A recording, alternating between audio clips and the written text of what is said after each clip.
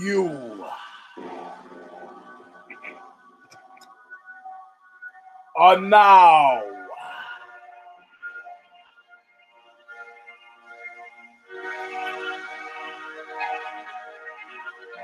about to witness the awesome,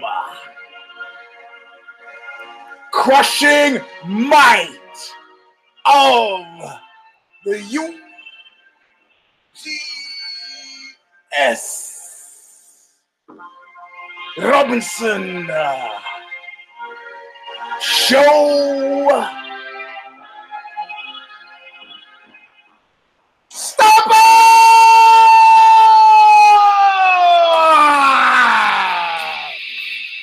Woo! Welcome, my friends. Is that working? Hold on. There you go. To a show that apparently, seemingly, sort of, never kind of ends. V.46. I got this hat here. Sick. I don't know what kind of studio you think this is, but this is the Show Stomper Studios where I got to use fingers to indicate 6, 4, 6. Anyway, the show is about the death of John Jones combined with the rebirth of John Jones, UFC, and maybe I'll get into the sexiness of the 50-plus-year-old woman, which is going to be last week's topic, but I'll get to that maybe at the end of this if I have time. Cogent argument being made, but we got a lot of stuff to go through with USADA. Let's let Bob Riley kick us off. Stigmata, intro, All of Nothing, the name of the song from the record Calling of the Just, out on Revelation Records. Huntington Beach, California, still online, where they hit your car with a hammer. And Bob Riley with the words that say it all. I'm on my way back to nowhere. But I could not see so clear. I'm taking a real good look at your face. So being paid back in full, always, nothing. Oh, I don't know what happened, but the lights went out. The poster didn't fall, but the lights went out. You know what happened? I'll tell you what happened. I blew a fuse because I got tired of sitting in this freezing room, and but we're stuck because I'm not stopping the fucking show. One monkey don't start no show. So fuck it. Actually, is that unprofessional? Why don't you tweet me and tell me if it's unprofessional to do the show in the fucking dark? At Eugene S. Robinson. You know what? I can't stand it. Hey, why don't you come with me and you can see the rest of the room? Kid Nate came and we did the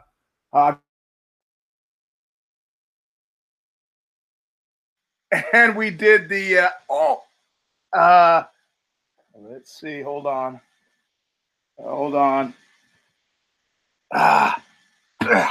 Okay. There we go. Okay. I think he was shocked and appalled.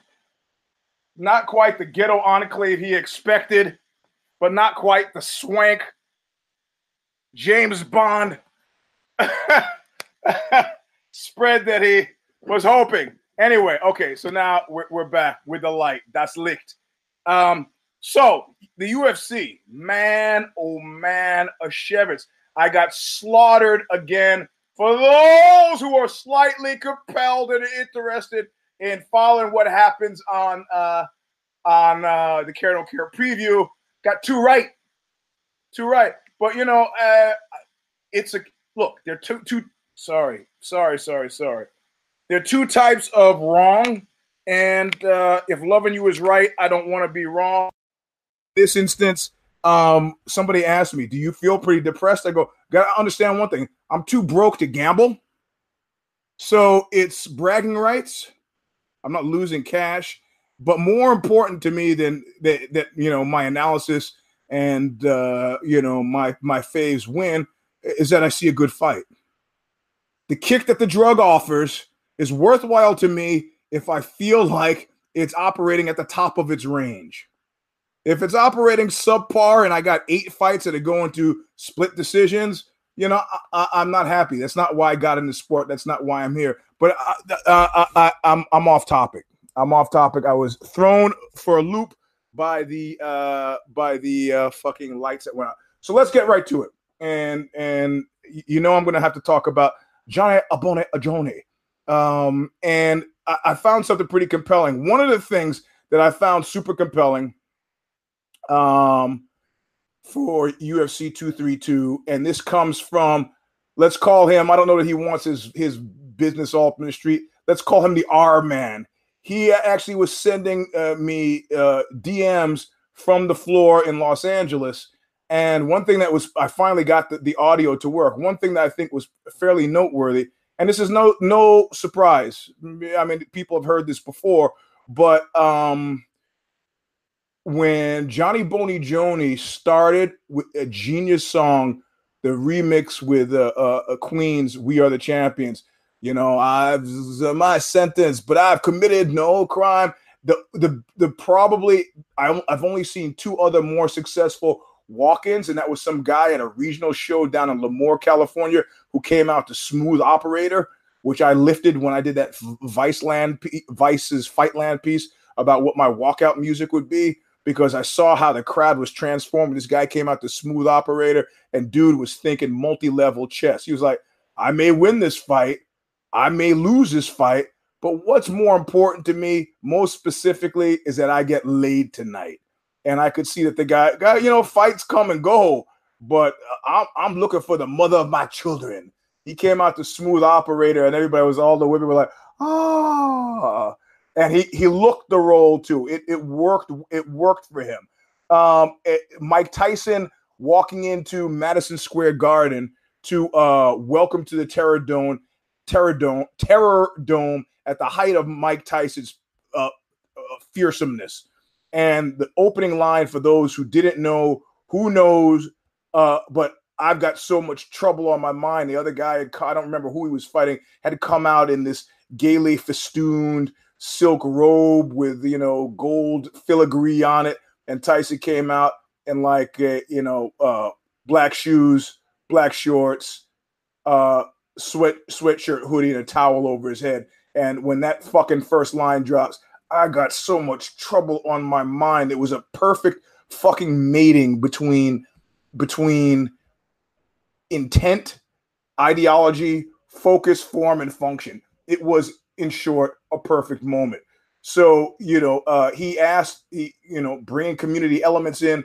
Johnny Boney Joni asked prior to the fight, what do you think my walk-in music should be? And of course, the internet said, this is my chance to show everybody how funny I can be. And of course he opened himself up for it. I'm not shitting on people who had a bit of fun at his expense. He's a cat's paw. That's what he's being used for. You fuck up, you got to deal with it. He doesn't have to pay attention to it, but like I said, you can't deny the Germans a moral imperative, but you can't stop the aggrieved parties from complaining about World War II and the Holocaust and the death of 6 million of European Jews. They can complain about that forever. 12 million total forever. That's what the Germans have earned. Can they have a moral imperative? Yes, they can. Can Johnny Boney Joni? Can he? When people are sentenced to crimes, which is a functioning line of the song, the Queen song that he used, and they serve their time.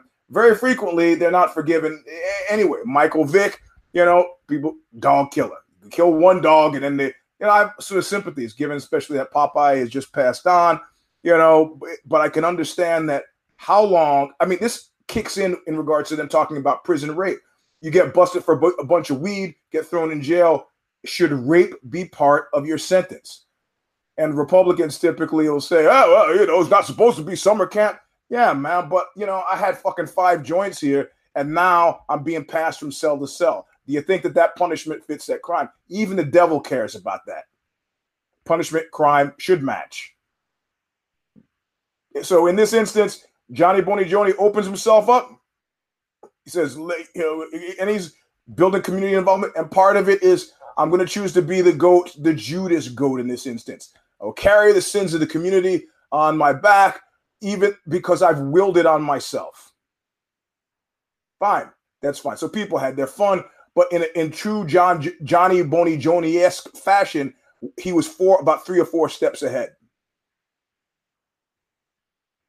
Because he didn't just pick that song out of his fucking head. It's not like somebody sent that to him DM. He goes, hey, yeah, slap that up on there on the turntable.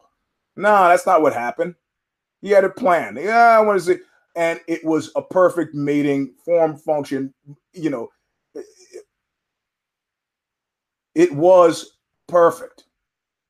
I've served my sentence, but I've committed no crime. There's no bed of roses. You know, is it woe is me? Statement of intent. It's all about my place in space. And he comes out, and now the R man is sitting there in the forum or whatever, his Staples Center. I don't remember whatever the hell it was in LA. And he's filming this off of his phone. And never, ever, well, yeah, there are a couple of other times. I don't want to say never. It's hyperbole. But he comes out, and they're resounding boos. Now, I didn't go to the wine bar, and I didn't go to my friend Alex's house. Went up north to watch sports agent extraordinaire Salvatore Russo's place. So I could hear, and on TV, somewhere between the mouths of the people in the audience and the microphones and the satellite feed, there was some sweetening. I A-B'd them. Listen to it, and then I played off my phone what was sent to me from somebody who was there. The boos were extant. But you got to understand, Henry Rollins at a certain point made this weird turn when he was with Black Flag. And there had been, based way back, the little Ramones, who I consider them and the Stooges one of the original punk rock bands. I mean, there were people, that black band, Pure Hell. There were people doing versions of what would have been considered punk rock, but it didn't start to congeal until the Ramones. The Ramones didn't have any of this at all. It was the Sex Pistols who kind of introduced this weird antipathy. I spit on you, you spit on me. We're kind of a teenage gross out fest. And Rollins at a certain point, kind of realized the sacrificial nature. If you read Rene Girard's book, Violence and the Sacred, talks about we have periodic sacrificial crises by which somebody, we, in a communal sense, elect a Judas goat to carry the sins of the community. This person is slaughtered and somehow mitigates the crisis, and we as a society can then move on again. I'm not trying to say that Johnny Boney Joni is a messianic figure. I'm just telling you how people think this sometimes works. So Rollins at a certain point went from being, kind of a muscly skinhead guy on stage to having long hair and taking lots of acid. Don't tell me he didn't. Don't tell me the straight edge shit. I know. How do I know? Well, that's on a later show. I know. And with that came this kind of free-floating perception of himself as a different person, as a different role, in a different role as a front man. And he started taking abuse. And it began with him sort of having a mini nervous breakdown on stage at the Freezer Theater in Detroit. And he had fallen, his knee was fucked up, he had injured his knee, he had fallen to the front of the stage, and he just went fetal. And people were like first trying to rock him, and then some wag in the audience started to be funny to hit him. And once it was perceived that he would not respond negatively to the hitting, then it became a Nathaniel West Day of the Locust type deal. People spit on him, they hit him, and this became a part of there's one clip of Henry hitting some guy in the face with a microphone. And that guy had grabbed his junk. So he went through this thing. He's like, and then even recently he's continued this really uncomfortable video where he's in some record store and he's like, oh, here it comes. Here it comes. It's like, nobody's watching you, Rockwell. People, it was just some college girl barista who wanted to say, hey, you're Henry Rollins. He's always calling me a sellout. What? You feel guilty about this. Do you think if I start driving a Mercedes-Benz, anybody would give a fuck? How long was Eugene fucking whining about poverty and stealing sauerkraut to eat because he had no other food? People would be happy. And if they weren't happy, they could go fucking chomp on my nuggets. But I go far afield. So he comes out, Johnny Boney Joni specifically, comes out, resounding boos, which are sweetened, subsequently sweetened on the production truck. Somehow it didn't come across that way on TV. And he comes to the cage. Now I'm gonna take a jink here. And I find there is litmus is the word that comes to mind. And I've been fairly neutral on Johnny Boney Jr. Yes, I've interviewed him. I've written an article about him for Vogue Men. Talked to Malky and him. Still have it on tape. My iTunes, I can play it now in the background. Not face to face, on the phone. If I walked up to him, he doesn't know me from Adam. But I think I've got an understanding. And one of you commenters got me thinking down this road. He was like, "Let me just ask you rhetorically," and he started naming a bunch of fighters. And you don't know what the connection is as he's naming these fighters. And he gets about 6 or 7 fighters deep. And then you realize, oh, these are all fighters who have been popped for steroids, like actual steroids. Nothing pico about it. Clearly, syringe injected, IM syringe injected in the fatty tissue of the ass. Got it. Okay. And he mentions he's 7 deep before I kind of pause, and then I go before he gets to his point, and he goes, "People seem to have given them a pass. It's funny, isn't it? And I'm ahead of you. I'm ahead of you in this. Now, the simpletons amongst you right now will go, oh, Eugene, oh, you're going to pull a race card. No, I'm not. I haven't pulled any card yet, in actual fact. I'm just looking at things as they lay. Chad Mendez, dirty. Jake Ellenberg, dirty. Just going down the list of dirty. And that's before I even get to the puffy nipples. Now, you do realize gyno is naturally occurring, right? Some guy could naturally have gyno. There are plenty of, typically prepubescent boys going from prepubescence to puberty will sometimes have gyno, Their bodies are growing, the hormones are up and down, there's craziness. They don't know, and the nipples are puffy. Men, as they get older, what they call andropause, where their body's producing less testosterone and the levels are all over the place, sometimes have puffy nipples. And now they ingraciously call them man boobs. It's like not the kind of guy cuts back on beer and does push-ups. He's going to get rid of those things. The hormones are going crazy. So he mentions all these people who have actually gotten popped, and then even the suspect ones. And you realize there's not been this collective level of vitriol regarding their crookedness. There's been not the death or the dearth of honesty, integrity. Where is this sport going? The bleeding and the chest beating has been totally absent with these others. And then I started thinking about Barry Bonds and Vic Conti. Barry Bonds was a number one prick. If you listen to a few shows ago, I talk about the wealthy guy I know who has an apartment in the same building that Bonds does. He has a large Indian family, and they had some kind of holiday gathering, and he kind of sees Bond lurking outside with his little dog, like kind of looking in, like, and of course he just says, "Hey, you want to come on in?" He goes, "Yeah." Nobody there recognized him because they were all of a certain, like, kids who don't know, teenagers who don't know, or older people over 40 who don't know, don't follow baseball. So the guy who let him in knew, and one other person knew, and he was just happy to be around people. It's like, I don't feel sorry for this guy. He said, I felt so sorry for him. He's outside Barry Bonds with his little dog. Barry Bonds was a prick. His teammates hated him. He didn't have the love of the people. That comes from that Romanian bodybuilder I know. I asked, did you win? He goes, the love of the people. He didn't win, Emmerich was his name. Didn't win the show, but he won the love of the people. And so, he's hated. Steroids, steroids were not the primary cause. It's just like the weird chip on his shoulder, the churlishness, the surliness. he was an off-putting guy, whether he was your plumber, whether he was your chef, your attorney, or a baseball player. He made himself unlikable. Is there a historical precedent? Of course. His father, Bobby Bonds, I don't know much about baseball, but got run out of town in a very similar way.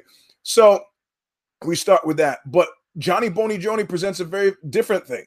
As far as I can tell, he was nice to me. He's been nice to quite a few other people. He's got his detractors, but he also has fans.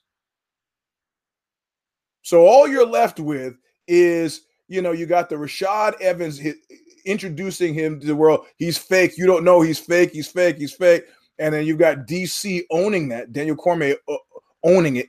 Honing, like sharpening a knife, saying, this guy, he's a fraud. He's a this and that. And that's a critique. It's a one critique that may or may not be causally connected to performance-enhancing drugs. Now, is a story connected to the USADA thing fishy? Well, he said he had to go all out. This is what you do when you are trying to, the whole Judas Goat thing. You can't say no. Well, what about VADA wants to test you? Okay. What if we test you 9 times? Okay. We want to test you. Okay. No more hiding under the cage. Okay. Test me as much as I realize. Like in Clockwork Orange, he goes, now this is the sad and weepy part of our tale. Yeah. If you haven't had one of those moments in your life where you have like the sad and weepy, I've been involved in one for the last decade. This is the sad and weepy part where I've been waiting to get my hand on that rock so I can stop saying nice doggy. Hasn't happened yet. Hand is close. Hasn't happened yet. He already done been there. Had the hand on the rock, but suddenly there are a bunch of people around him with rocks going, you fucked up, you fucked up. He goes, okay, I'm going to throw myself on the mercy of the court, which he's fairly clearly done. But still, as far as I can see, the crime is disproportionate to the punishment that we're asking him to pay. This is not debatable in my mind. You look at these others, and I don't see the same level of vitriol. And there are a lot of people who have been popped for obvious and aggressive things. So let's just say it's one of the reasons, not the top reason. What's the top reason? Well, you know what? The spear point's going to take a lot of abuse. You're at the top, things are going to get hot. You don't like it, don't be at the top anymore. He's had a taste of that. And clearly, in the same way that Mayweather has had a taste of retirement and decides, me no like. He's decided, you know what? If the price of getting back is that I got to put up with a little fucking internet jib-jab, fine. Otherwise, I'm sitting at home shuffling around trying to remember to put out the garbage on Tuesday. But the detractors, I don't believe all of the heaving connected to the sanctity of the sport. What happened to the sanctity of the sport when they're killing divisions? You realize D-Man introduced it moments after last week's show was over. He said, you Eugene, of all people, I'm shocked that you haven't seen this. This is to drum up fucking interest in the fight. Sell tickets.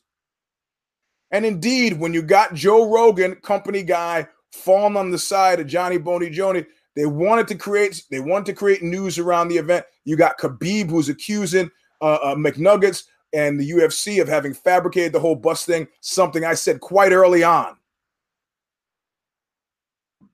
And suddenly it jives with what the D-Man has said. Like, okay, now Lesnar, Cormier,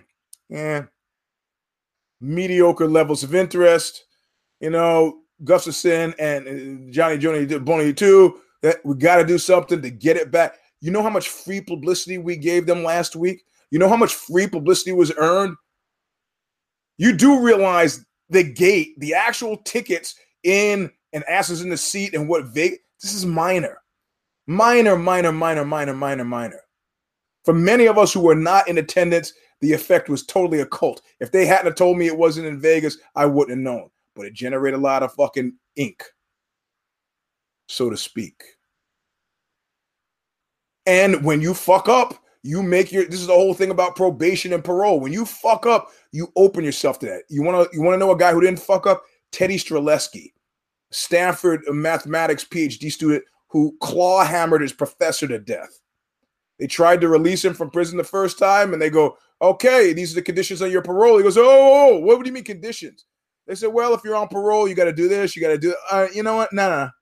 I don't want those conditions. One of the conditions was that he never returned to Stanford. I will not abide by those conditions. So I'm going to serve out the entirety of my sentence, which was 11 years. I think he got involuntary manslaughter, diminished capacity, some such. So when I go out, there is no connection between you and me anymore. Now, if he gets stopped, tickets and cops can see that he's got priors, but he doesn't have to report to a parole officer parole officer. He's not. I am unfucked from your system. Until you get unfucked from that system, you got to play along. Johnny Boney Joni knows that. So he squared himself. He squared whatever you guys got to do. I don't know that they came. I mean, it's a nature of conspiracy. I don't know that they came to him and said, listen, we got to drum up. We got to get some interest. We're going to read. I don't know he need to.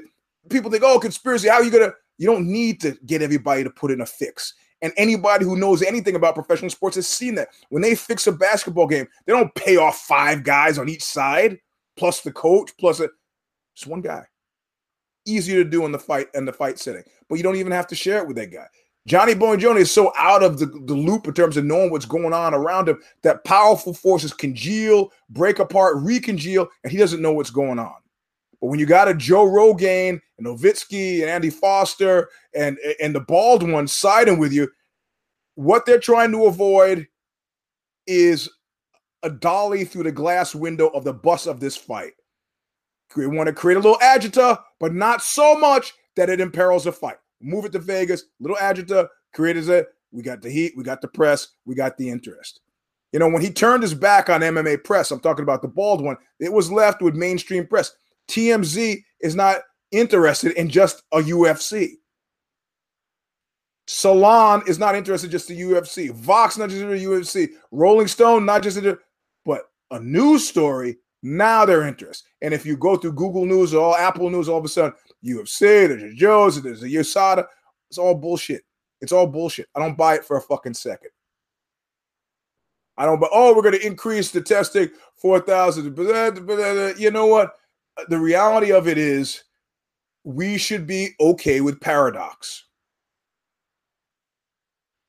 Will we have 100% drug-free fight game ever? No. Like we will never have 100% drug-free America? No, it's not going to happen. So what's an acceptable, what percentage variance would make you feel comfortable? Well, I don't know, maybe 17%. I just plucked that number out of the air. 17% of the fighters who use, and I don't know, you're talking about total numbers, 17% who are using get caught. Or maybe hold it the other way, don't get caught. So it means 17% have an unfair advantage.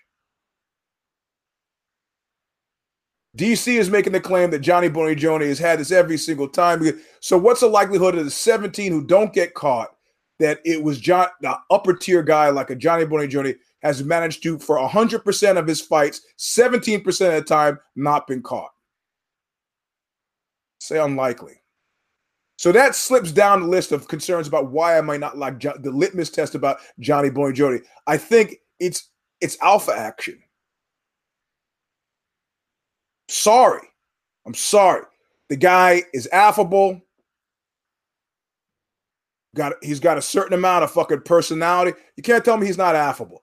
If you got a choice between hanging out with him and Cody Garbrandt, who do you choose? Don't fucking do. He's affable. Seems like a nice guy to hang out with. You know he likes to party. Handsome. I'm not one of those guys who feels uncomfortable defining another man as handsome. I know objectively whether a guy is not handsome or not. Is he more handsome to me than me? Well, that might be a problem. No. I can understand how some people might believe he is more handsome than me, but not to me. But I recognizes game. He's a handsome guy. He's personable, got a gift of gab, affable, friendly seeming kind of guy when he's not trying to take your head off your body, likes to party. Seems like in your heart of hearts that you'd rather hang out with him than DC. DC is the friend that you have that's, he's a friend, which means you're peers, but he's giving you advice that you don't really, I don't need to know I shouldn't have another shot right now. I got you. You're not telling me something I don't know. You're my friend. Ride with me. I'm not asking you to die with me. Just ride with me. And then beyond that, unlike Tim Sylvia swooping on Amber as I'm trying to make some time at a post-fight press conference, maybe you get the sneaking sense that if you were actually taking that extra step and hanging out with Johnny Boney Joni, the guy might swoop on your fucking lady. You're like, look, I don't need the competitive pressure. Kind of fuck that guy. Kind of how I feel about Matt Dillon. You didn't expect that, did you? Matt Dillon used to hang out in the hardcore scene in New York City, and he was hanging out with this friend of mine, and she slept with him. She says, "Oh, he's such a great guy." I'm like, yeah. I don't really care. I wasn't interested in sleeping with Ann myself, but I don't. He's a great guy. Yeah, he's good. No, he's funny. Yeah, okay, he's funny. Yeah, he's smart. Yeah, he's smart. Oh my God, and he fucks so well, and his dick is so big. You know what? That's it. I don't want to know how big Matt Dillon's dick is and how well he fucks this rich fucking guy who's never worked a day in his life, who's got it all. I'm sorry. I got to fucking draw the line. You fucking push me to it. You could have just said I had a great time with the guy. Now I got these particulars in my head, and now I got to deal with that. I got to thank God for giving everybody else so much and me so little. Well, probably his dick is not bigger than mine. I don't care, but I tell you what is his bank account. He's not sitting somewhere working on a budget now. He's not thinking about nickels. He didn't just pay for a toll with quarters that he's been saving for months. I did. But you know what? I'm man enough to realize that as it goes, some people have their time. And personally, I'm just trying to be ready. Does it happen before I die? I hope so. Will it not ever happen? It may not. This is the thing. This is the one thing where the incel movement, I think, has got people's heads in the right spot, because it's embraced this idea that I think to properly and correctly evaluate love, you have to accept the fact that it might not happen for you. If it happens for everybody, as far as I'm concerned, it's a biological fucking affectation. But if it is these higher flown spiritual things, these amorphous things, this, kismet and luck and chance and the invisible hand of the divine somehow coming in and being, if it's Eros, if it's Cupid, if it's cherubim, if it's not just biology, it's some magical thing kicks in, you have to embrace that it may not happen to you. Now, you can make a good tactical decision and say, I'm going to partner with this person and we are going to build a life together because I've looked at the spreadsheet of their existence and it seems to me like this makes sense. Seems to me like it makes sense. They like fondue. I like fondue. I think I can make this work from a strategic, tactical point of view. That's not love. But you can call it love because we need to. Incel has accepted the fact that it might not happen for me.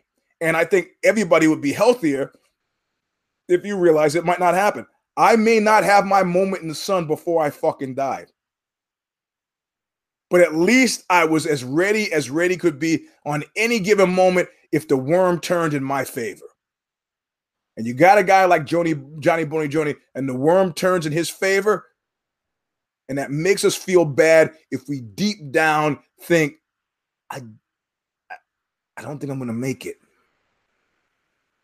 Because certainly that's what that was a number one thing that did in Gustafson.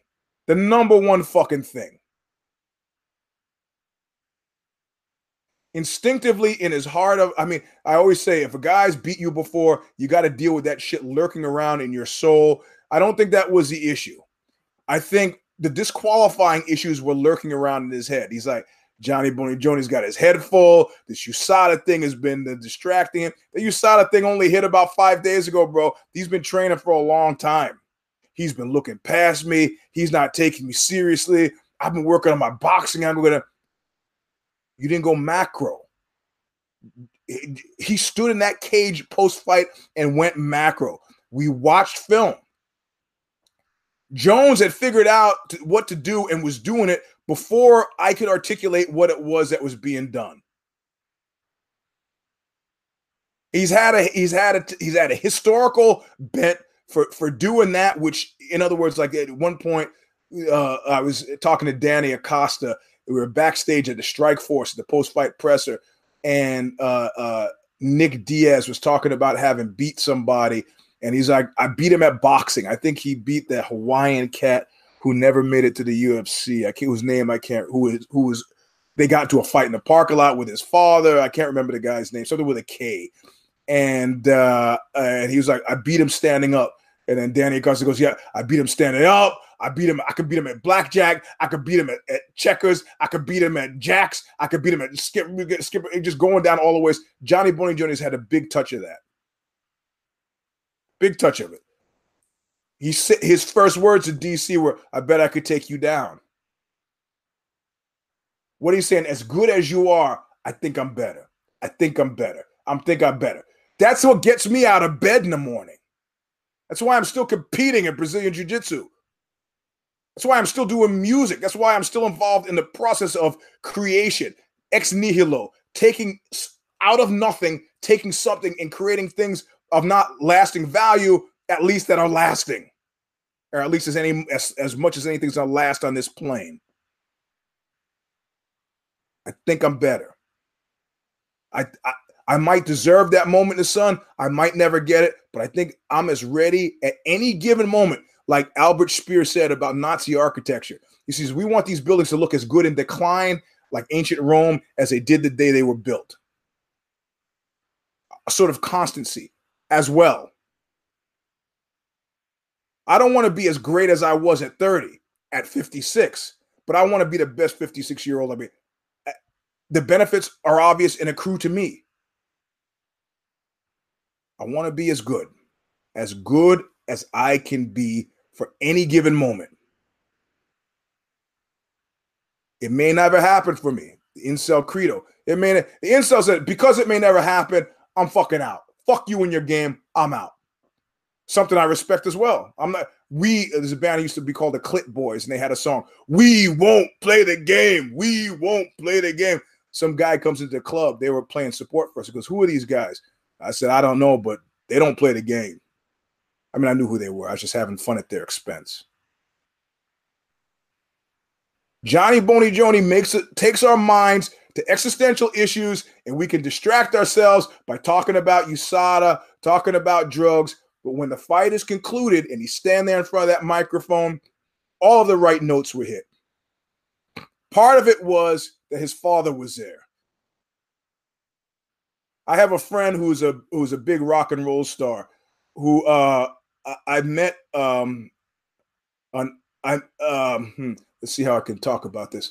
He's a big rock and roll star, and this porn star who I used to hang out with was like, oh, you know him? I know him too. He used to date my roommate. I go, oh, your roommate must be pretty hot.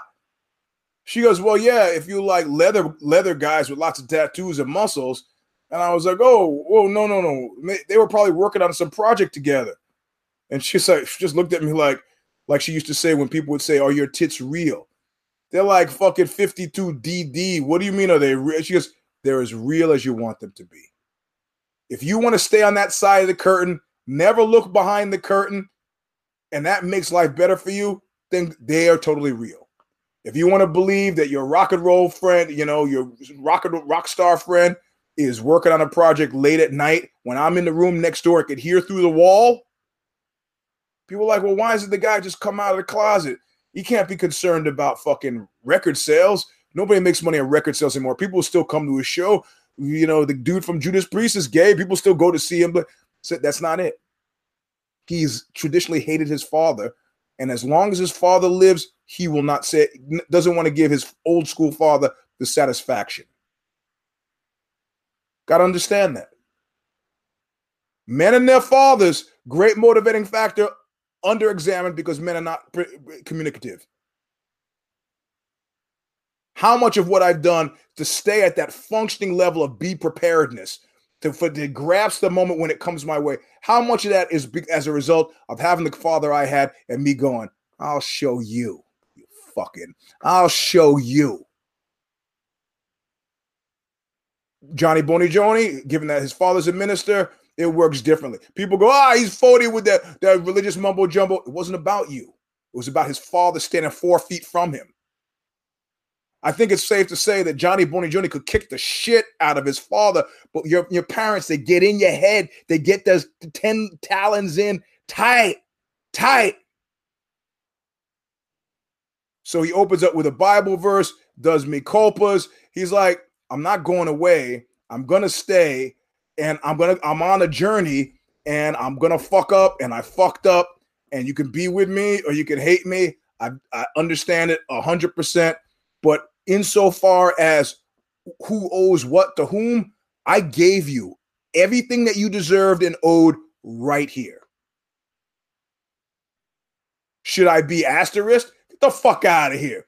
He said it best. He goes, you know in your heart of hearts, in DC in your heart of hearts, says that what I did tonight would not have been improved at all by the use of performance-enhancing drugs. You use performance-enhancing drugs, let's call them what they are. Steroids. Very different. They said, Chris Lieben, oh man, that guy absorbed a lot of punishment. Well, because he was taking painkillers, opioids.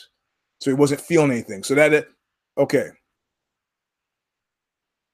This was different. And he laid this out. Gustafson came in expecting a guy who was going to want to prove something to him. Like, before I'm going to stand in front of a boxer, I'm going to outbox a boxer. He's like, look, you know what? I beat you once. Even given that I tried to beat you at your game, you're good enough. I got you. You weren't good enough to beat me. You lost. I got to shut this down. Do you think the fact that it was a third round was accidental? No. I think he was sending a message. If not to the actual people, to the record books. Rumble, the DC. I could let this go another 5 rounds because when I said I wasn't ready before, I wasn't fucking lying to you. I have no need to lie to you. I'm just thinking aloud, and Mike's happen to be there picking it up. You can disagree or not. Maybe I'm wrong. You know, I had a girlfriend who people generally despised because she was tough to be with. That's me being charitable in a way. But I have to say, and I've said it many a time, she never bullshit me. She'd go out and suck a dick and come back. I say, where you been? She goes, well, I was out. I go, oh, did you have a good time? She goes, well, yeah, sort of. I sucked this guy's dick and, you know, just thought you should know. Oh. Who? Tell me. Never bullshit me. Ever. She spoke another, her first language was another language. And so one day I see her diary sitting around. I go, your diary. Can I read it? She goes, yeah, go ahead. And so I pick it up and I start to read it. Of course, it's in the other language. I was like, wait a minute. My name is my name no matter what. So I just scan through. I go, what are you saying here? And I'm looking her right in the eyes. And she tells me exactly what she wrote about me in this other language. Why do I know it was the truth? Because that shit hurt. It fucking hurt. I go, I respected the fuck. She was not good for me. And people have come to hate her. At this point, this remove of many decades, I'm still one of her few friends. Because she never fucking, there was stuff like Hitler said, secrets we share, secrets I keep from you, about future events as unknown. If there was any daylight, it was about future events as the unknown. Never kept a secret from me. And that you have to respect. Johnny Boney Joni, in my mind, is in the same spot. The guy that died, the Johnny Boney Jr. that died, is the guy that's trying to do what you need him to do. The Johnny Boney Jr. that lives is a guy who's 30 fucking years old and goes, I'm going to be around. I got to make my way. I'm not going to retire. What the fuck am I going to do with my life? You're seeing that shit happen in real time. You should, I'm not saying you should appreciate it. I was almost tempted to say you should appreciate it. Then I said, well, I'm not saying that you should necessarily, but it is what it is. So Gustafsson is standing there inside in the pocket, thinking I'm going to get a boxing match. And the kicks are coming. And it's like, well, oh shit. Oh, no. I hadn't planned on this at all. God damn it. And he starts working on that leg systematically, that left leg. Somehow Joe switched it around, said his right leg was going to be fucking. And when I say fuck it like that, I'm talking about like Sorrow. And then third round, scoops down, picks it up, runs the pipe, takes him down. Hey, junior college wrestler gets on top of you, man. Unless your jiu-jitsu game is up, you're done. I'm looking for him to make the moves that you would make, get it half, now go deep half, now go reestablish a guard, now maybe get a hook in, and maybe switch. Didn't happen. Now, under normal circumstances, I would join my friends in Sweden and be sad. But, he's been gifted something by Johnny Bonigioni. And what I said on the Care Don't Care preview, which because there's no fight next week, we just went rogue. We talked about the fights. And what I said is he's gifted him some executive level shit. So you go to Gustafsson and go, look, how about this? You and me will work together now. You're my executive level gatekeeper. Anybody who's talking out of pocket wants to fight me, they fight you first. That way you get your beak wet. And like you can't walk into any martial arts school and challenge the head sensei. They never do it that way. Back in the Wild West days when people were going into Mountain View at Ralph Gracie's place to challenge him to a fight because they were still trying to get that Gracie $60,000, $65,000 thing, he would say, well, I'm a little tired. I've been training. Why don't you go with one of my blue belts? The blue belt in question, fucking Dave Camarillo or Camarillo. You get by him, then we could talk. He didn't really need you to get by him. You could have tapped Dave Camarillo if that was likely, even at blue belt. The reality, though, was that he wanted to see what you did. They watched that film, bro. I got 5 inches of reach on you, Mauler. I stay a little bit back or get in so you can't use it, and you got nothing.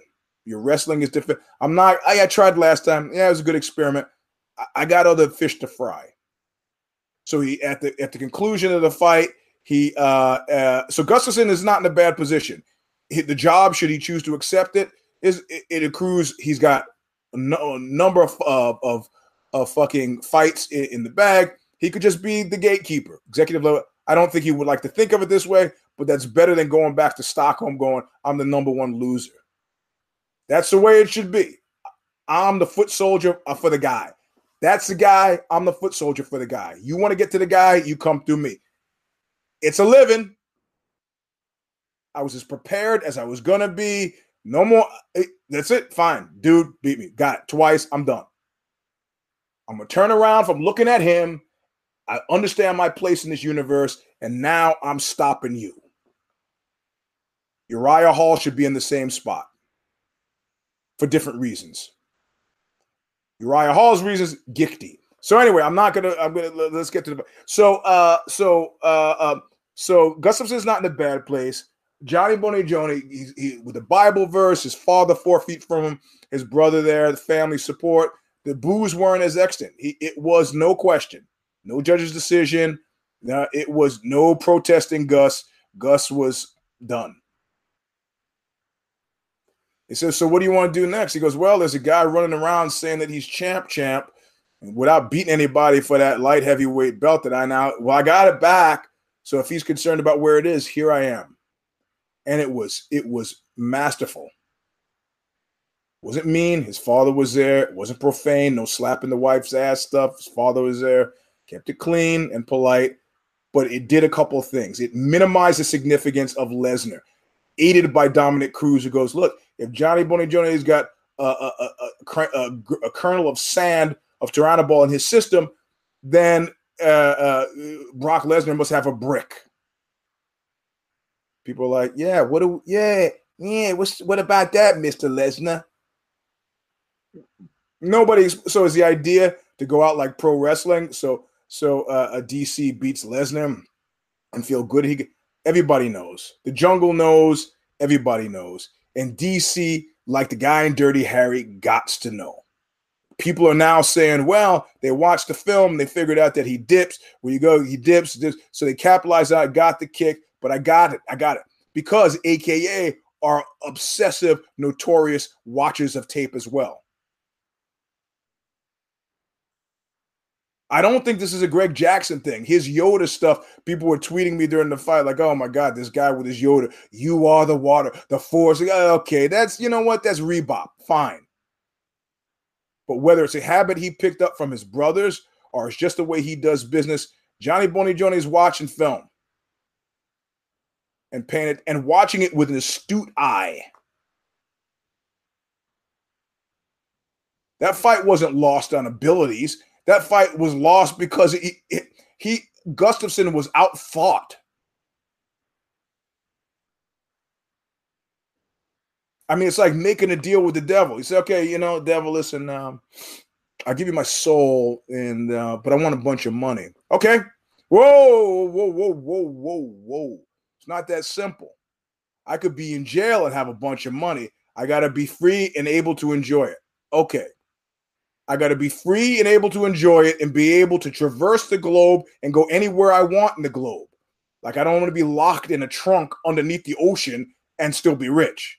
I've got to be able to embrace all of what, okay. All right.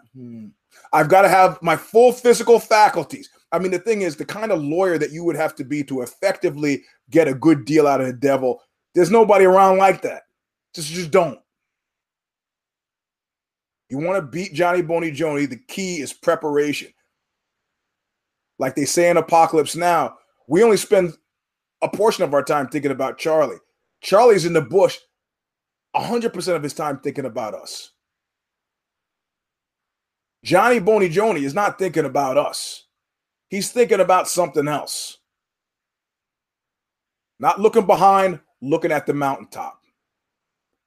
Breaking records. Like whatever Tiger Woods was on before he got derailed by all that cut rate pussy, that's what he's on. Doesn't make you happier, doesn't make you better, as we've seen from Michael Jordan's Hall of Fame speech, which I love. The anger that got him there is the anger that sustains him. It was never about being less angry. It was the Fame song all over again. You'll remember my name. Genghis Khan. Remember that guy's fucking name. Bill Burr does a great piece on Hitler.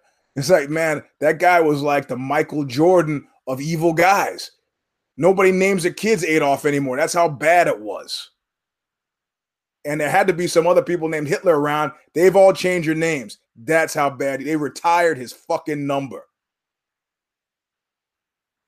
When a guy is looking at that kind of shit, it's very hard to stop him. Somebody's like, well, people wait for him. They wait to react, and then they need to just come out and, you know what?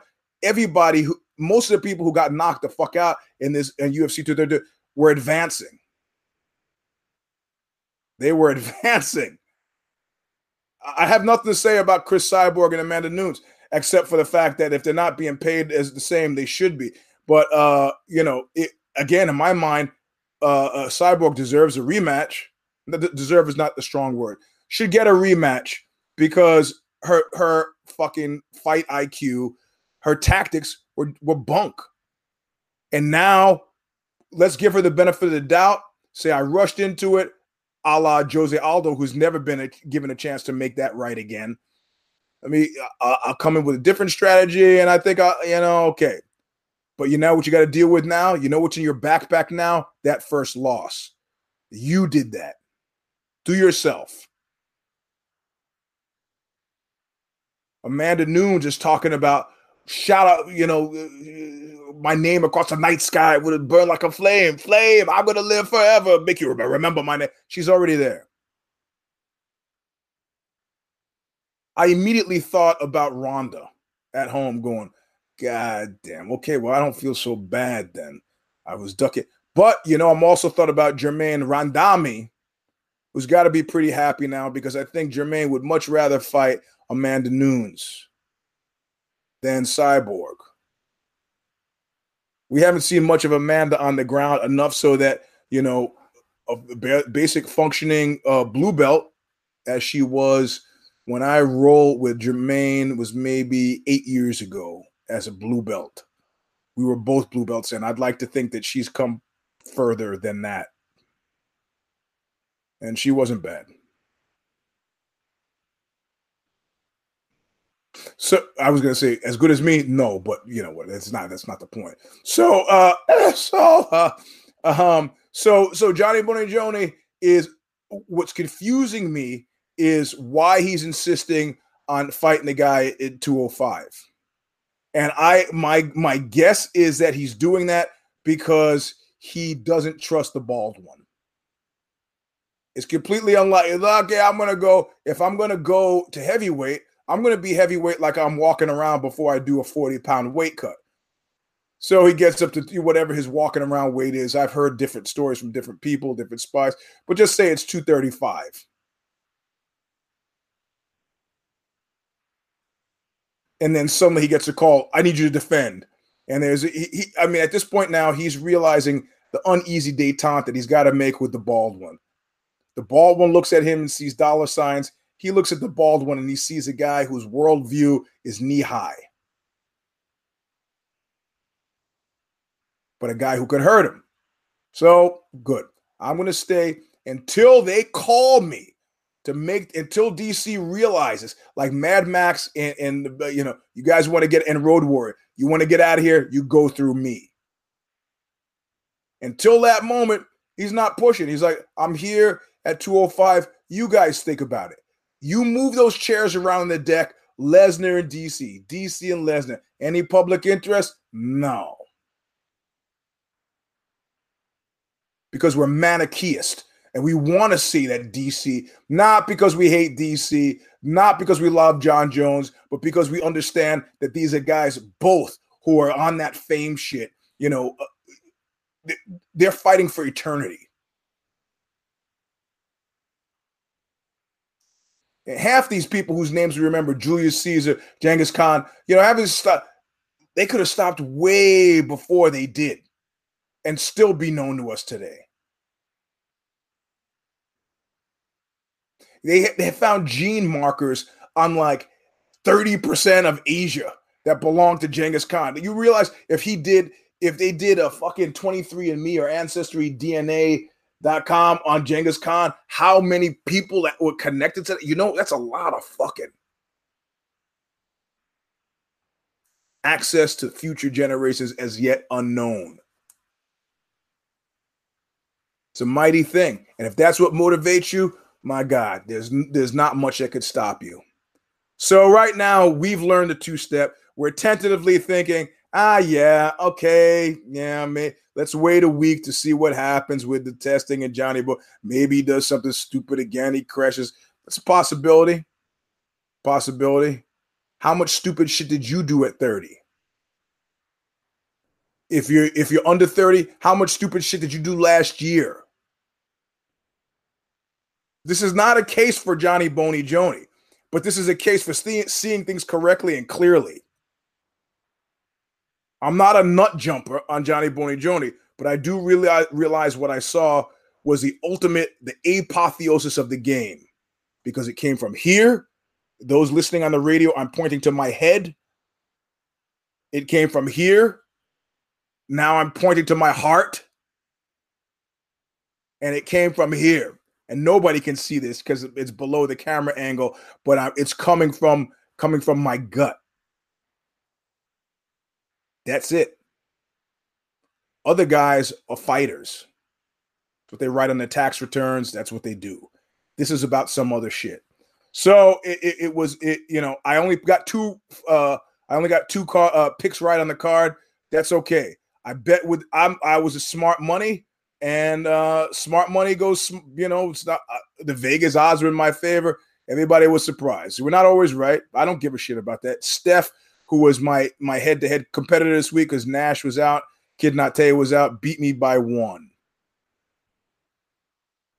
So let's go through it briefly, and I want to do this in the last 10 minutes. The show is going to go 10 minutes over. I've already talked about Johnny Boney Joni and the Mauler. I think the Mauler should leave with his head held high. I don't think he should. Yeah, getting a close decision against you makes you think all kinds of unkindly things about God. You know, getting beaten to fucking half to death by punches, you're okay. I got it. I got you. Let me get my head around being executive gatekeeper, and we'll go from there. Amanda Nunes, Cyborg, she should get a rematch. But she's got that extra backpack now of having the shit kicked out of her, changes her game entirely. She came in with that Curitiba, Vanderlei Silva, wild winging it style. I counted 2 misses on Amanda Nunes, and the rest were on that big melon of Cyborgs. You're going to have a head that big hanging out with Tito. You got to get some head motion.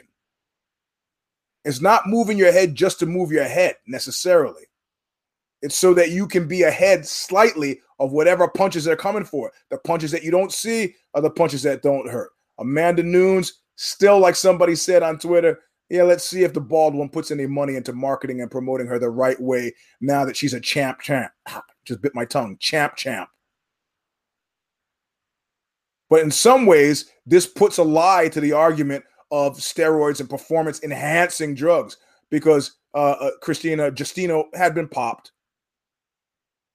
And clearly it plays on her face, you know, her voice is deeper. I mean, you know, I don't want to get into the unkind aspect of the fact that she's ruined herself with steroids, but did it matter? Didn't matter. And it won't matter again. Because the thing is, she's event horizon. Cyborg fights her again, and the whole time through her head is, oh my God, if I win this one, we get a series. But if I lose again, what happens then? What happens then? What happens then? And that kind of, you have somebody screaming in your head, what happens then? Try that. Fight through the anxiety of that. It won't help. Chiesa, I fucking picked against him. The haircut got me sidetracked. I thought I saw Condit and said Condit can't stop being taken down, but he's good on the ground. And that fucking almost ripped his arm out of the socket. That was EJJ style. Hats off to Chiesa. Hats off to Chiesa for suing the fuck out of McNuggets. I don't give a shit what you say. If that's the only way for the have-nots to get a piece of the haves, all at it. Otherwise, keep your fucking nose clean. But I understand you wanting to just be part of the kayfabe and doing what the bald one told you to do. Well, you did a little too well, and you got to pay. That's the way things work in America. Fuck you. If you didn't have 4 Rolls Royces, I wouldn't be trying to get one. So I support that. I'm not going to nap on Chiesa, even though I think he's unidimensional. And I think the people he's talking about fighting coming up are very different from a depleted Condit. But I don't feel bad about picking poorly on that one. It made sense to me. Condit was the underdog. I disagreed. Corey Anderson, I think, ripped off Latifi. Steph disagreed with me. I didn't see it as a unanimous decision at all. But when I look at the scores, 29-28, 29-28, that means it was close. Not split, but close. I can understand him seeing that way. But now you've got the puffy nipple, dull as fuck, Corey Anderson. God, I can't stand that guy. Sorry, man. It hurts me to say that because you've done absolutely nothing wrong. But this is animal brain shit. I know if you rise to the top of your division and you're there fighting once a month, I don't give a shit who you're fighting. I'm just less interested. Because I don't think we're going to see the tripartite, the head, the heart, the soul of it. I just think we got a guy who writes fighter on his tax returns.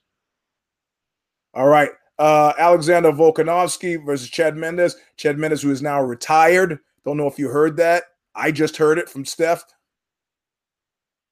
Sound thing. Volkanovski, that was a barn burner fight. And Chad Mendes is that always something guy. Let's call him Abraham and Strauss. AS. Always something. There's always something. I'm glad he stopped. Just stop. The other sports beckon, man. You got the AS thing going. You're doing great until you weren't. Boom. And that's it. I can see the soul fly out of his body. Walt Harris and Arlovsky split decision. I felt it. Steph felt Walt Harris soundly defeated him. Walt Harris is going nowhere in my mind. I just didn't see any sparks of genius against a depleted 39-year-old Andre Arlovski, who I picked. I'll always pick the older fighter, but he doesn't understand. Walt Harris didn't understand what was on his plate. This was his time to do something that made people think about him positively, and winning a split decision over Arlovski, very close. I would debate whether he won or not. I'm okay. I mean, but the score is 27-30, 29-28, 29-28. I'm not seeing that, bro. But okay, I don't really care. I hear that Arlovski's a great guy, and I love his "how taste my pee-pee" thing, even though I know people say he was churlish, other fighters backstage. It's not a popularity contest, or maybe it is, but I don't care. Megan Anderson, Kat Zingano, I called it. Kat Zingano, always something. Abraham and Strauss chick, sorry, I feel bad for her, but that's marked the last 10 years of her career. How many times have you said, Kat Zingano, feel bad for her? Like Sly Stone said, somebody you just love to learn, somebody you just love to burn. Gets burned. Wish me luck, Shamus. I got a raw deal. Kind of always does. You know, Anton LaVey from the Church of Satan said, you know, we have phenotypes. You ever meet people and you go, that's a sheep. It's a sheep. And I refine that and say, you ever look at a cow and been confused about whether it was a cow or not? No. It's a cow. It's not a chair or table. It's not a wombat. That's a cow. Never confused. Kat Zingano, Abraham and Strauss, ANS, always something. She's got great skills. I would have loved to have seen her, but, you know, Megan Anderson, I love as well. Who did I pick? Zingano. Older fighter, been around. I thought maybe as prepared as she was going to be, it was her time, but I suspected with her, it's always something, and indeed, always something. I hear her eye is torn up. Not saying it's bullshit. I'm just saying. People you don't want to stand too close to. Shit magnets. I don't know how to, you know, a buddy of mine, I got into plenty of arguments with girlfriends. Next thing I know, he's going to jail. I go, what are you talking about? Well, we were driving the van and she grabbed the steering wheel and tried to, because she wanted me to stop to pull over, and I wouldn't stop because I was right on the freeway and it was raining. So she grabbed the wheel and pulled it, and I pushed her off the wheel, and she got quiet and got out. She got home. By the time I got back to my apartment, the cops were there. So I guess I'm just going to jail. The fuck you resign yourself to that? She tried to murder you. Did you hit her? No, I just pushed her off the wheel and grabbed it so we wouldn't crash. Going to jail. Okay. He's an always something guy. Peter Petroyan, Doug Silva, the Andrade. I love that. Yan can cook. If that's not his fight nickname, it should be. Good fight. I'm not gonna. I'm racing against the timer. Ryan Hall and BJ Penn. We talked about it before. Said it would be sad if he wins because it means he's gonna fight again, and we don't need to see it. And it's gonna be sad if he loses. And I don't know, man. That was some masterful, really, really, really masterful fucking jiu-jitsu. And it shows me in a lot of ways how far the game has come. You think you can get your black belt and just walk around like you're a black belt? I know friends who are doctors and lawyers. They have to take professional development classes to indicate they still are paying attention to what's going on. If you're a black belt and you're not training, I don't say you have to train 7 days a week, 9 times a week. That's the craziest I got, 9 times a week. Don't say you have to do that. You're a black belt. But if you're not going at least 2 or 3, that game is passing you by.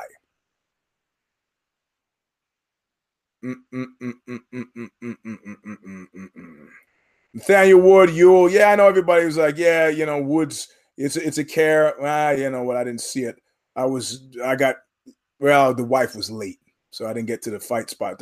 Uriah Hall, gift extraordinaire. Needs to turn around and gatekeep because he's not going anywhere. You just can't build a franchise on a guy who's getting beat and then he's finally not getting beat, you know, or he's winning and then he's finally not losing.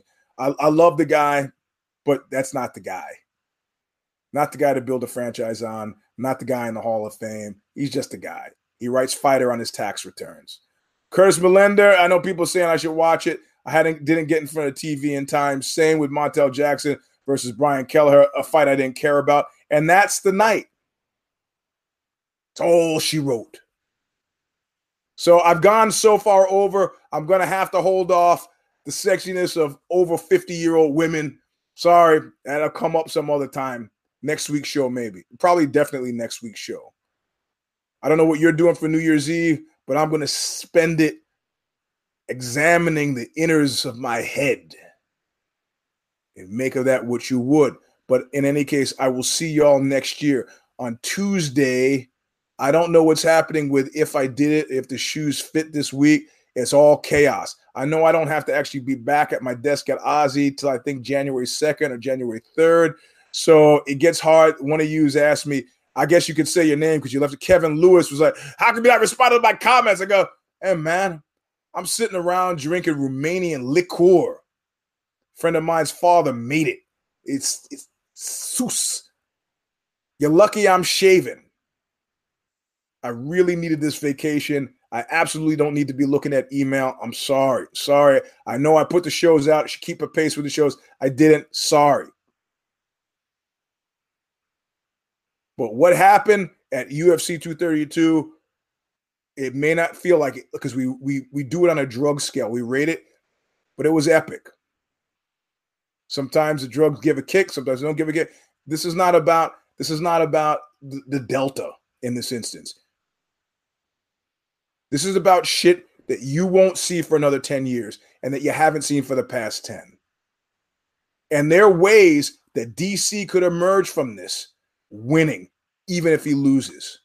But he's got to get himself to, you remember I said, I keep waiting for a public figure who goes, so what? Now you got me. You know what the functioning element of that is? I did my fucking best. What do you want? I fought the guy twice. I had to know. I went 3 times. He fucked me up. You know what? I'm retiring, and I can live with that. Why? Because he's a shitty human being, but he's a better fucking fighter than I am. I can live with that. I got a gold medal or whatever medal he's got. I got an Olympic medal, went to the Olympics. I'm really, really good. I beat lots of, I'm like a strong number 2. I can live with it. I can live with it. Embracing, these are younger men. I understand it. I've been through these phases. But understanding where you are in space, it's a better part of valor, or like the cat said in Magnum Force, not Hal Linden, I can't remember the actor's name. He said, a good man knows his limitations. Gustafsson now knows and should be happy and satisfied and embrace that and live it. I now know I'm not going to compete in any more bodybuilding shows. I now know. I know exactly where I am. Exactly. So that's the end of the show. I went about 13 minutes over. Sorry, I could probably do about 2 hours. I'm not going to do that to you. You got families, you got friends, you got shit you got to do. If you listen to this show at work, you probably should get to work. But that's my take. I came not to praise Johnny Boney Joni, nor to bury him. I just want it reevaluated. That's all. Because if you're disliking him for personal reasons, those are sound. I defend your willingness to dislike him, but you got to understand that you're on some other shit. Because what's happening in terms of how he approaches the fight game, it's like, oh, he's fucking up. Yeah, sometimes people fuck up in classrooms, right? You know who fucks up in classrooms? Fuck ups, stupid people, and people who are way too smart for the class and are bored by being there. It may be that he's from that latter category. Time outside the cage slows to a crawl because he's thinking, or not thinking. He's being 30 years old, taking cocaine. Who among us hasn't taken cocaine? Who among us hasn't smoked a bunch of weed? Who among us hasn't crashed a car? Plenty of us haven't run away leaving an injured pregnant woman in the past. Who among us hasn't cheated on a partner or been cheated on by a partner? I mean, we're humans. Nothing that's human should be foreign to us. I'm not even asking you, give the guy as much shit as you want. If he can't take it, go home. But realize what you're doing and why you're doing it. That's it. Show's done. V4, 6. Yeah, this is number 6. I can't without the computer falling off my lap. This is the Eugene S. Robinson Show Stomper. Thanks for listening on January 14th. January 14th, all over the world. you'll be able to get Ozzy Confidential, my new podcast. The first one, I interview me. It's about me talking about steroids and about how great they fucking are, which I don't have anybody who's going to go on record. Everybody's just guilty, trembling, fearful. No, not me. I just put it straight out. And then I interview actual real people other than me for the remainder of the season. Listen, you'll like it. You won't regret it. Sign up at Eugene S. Robinson. I don't mean sign up for the Ozzy Confidential. That's on Twitter. That's on iTunes. That's on Stitcher, everywhere you get your podcast. But if you want to get a hold of me through Twitter, we didn't do any question and answer today because it's too long. At symbol Eugene S. Robinson. If it's on Instagram, it's Mr. Sleep with the number 3. But yeah, you gotta, it's still velvet rope there because I gotta look into your world before I let you look into mine just to make sure you're not a spy. And otherwise, we may be back on Tuesday with if I did. I think Steph is going to go live with the Care Don't Care, which is not really a Care Don't Care because there's not a fight this week on Tuesday. So you got a week chock full of bloviating and prevaricating. Not prevaricating. That's lying. I'm not lying. I'm telling I'm the last truly free voice in America. Anyway, that's the end of the show. Thanks for sticking around as well. We'll see you. Look what you made me do.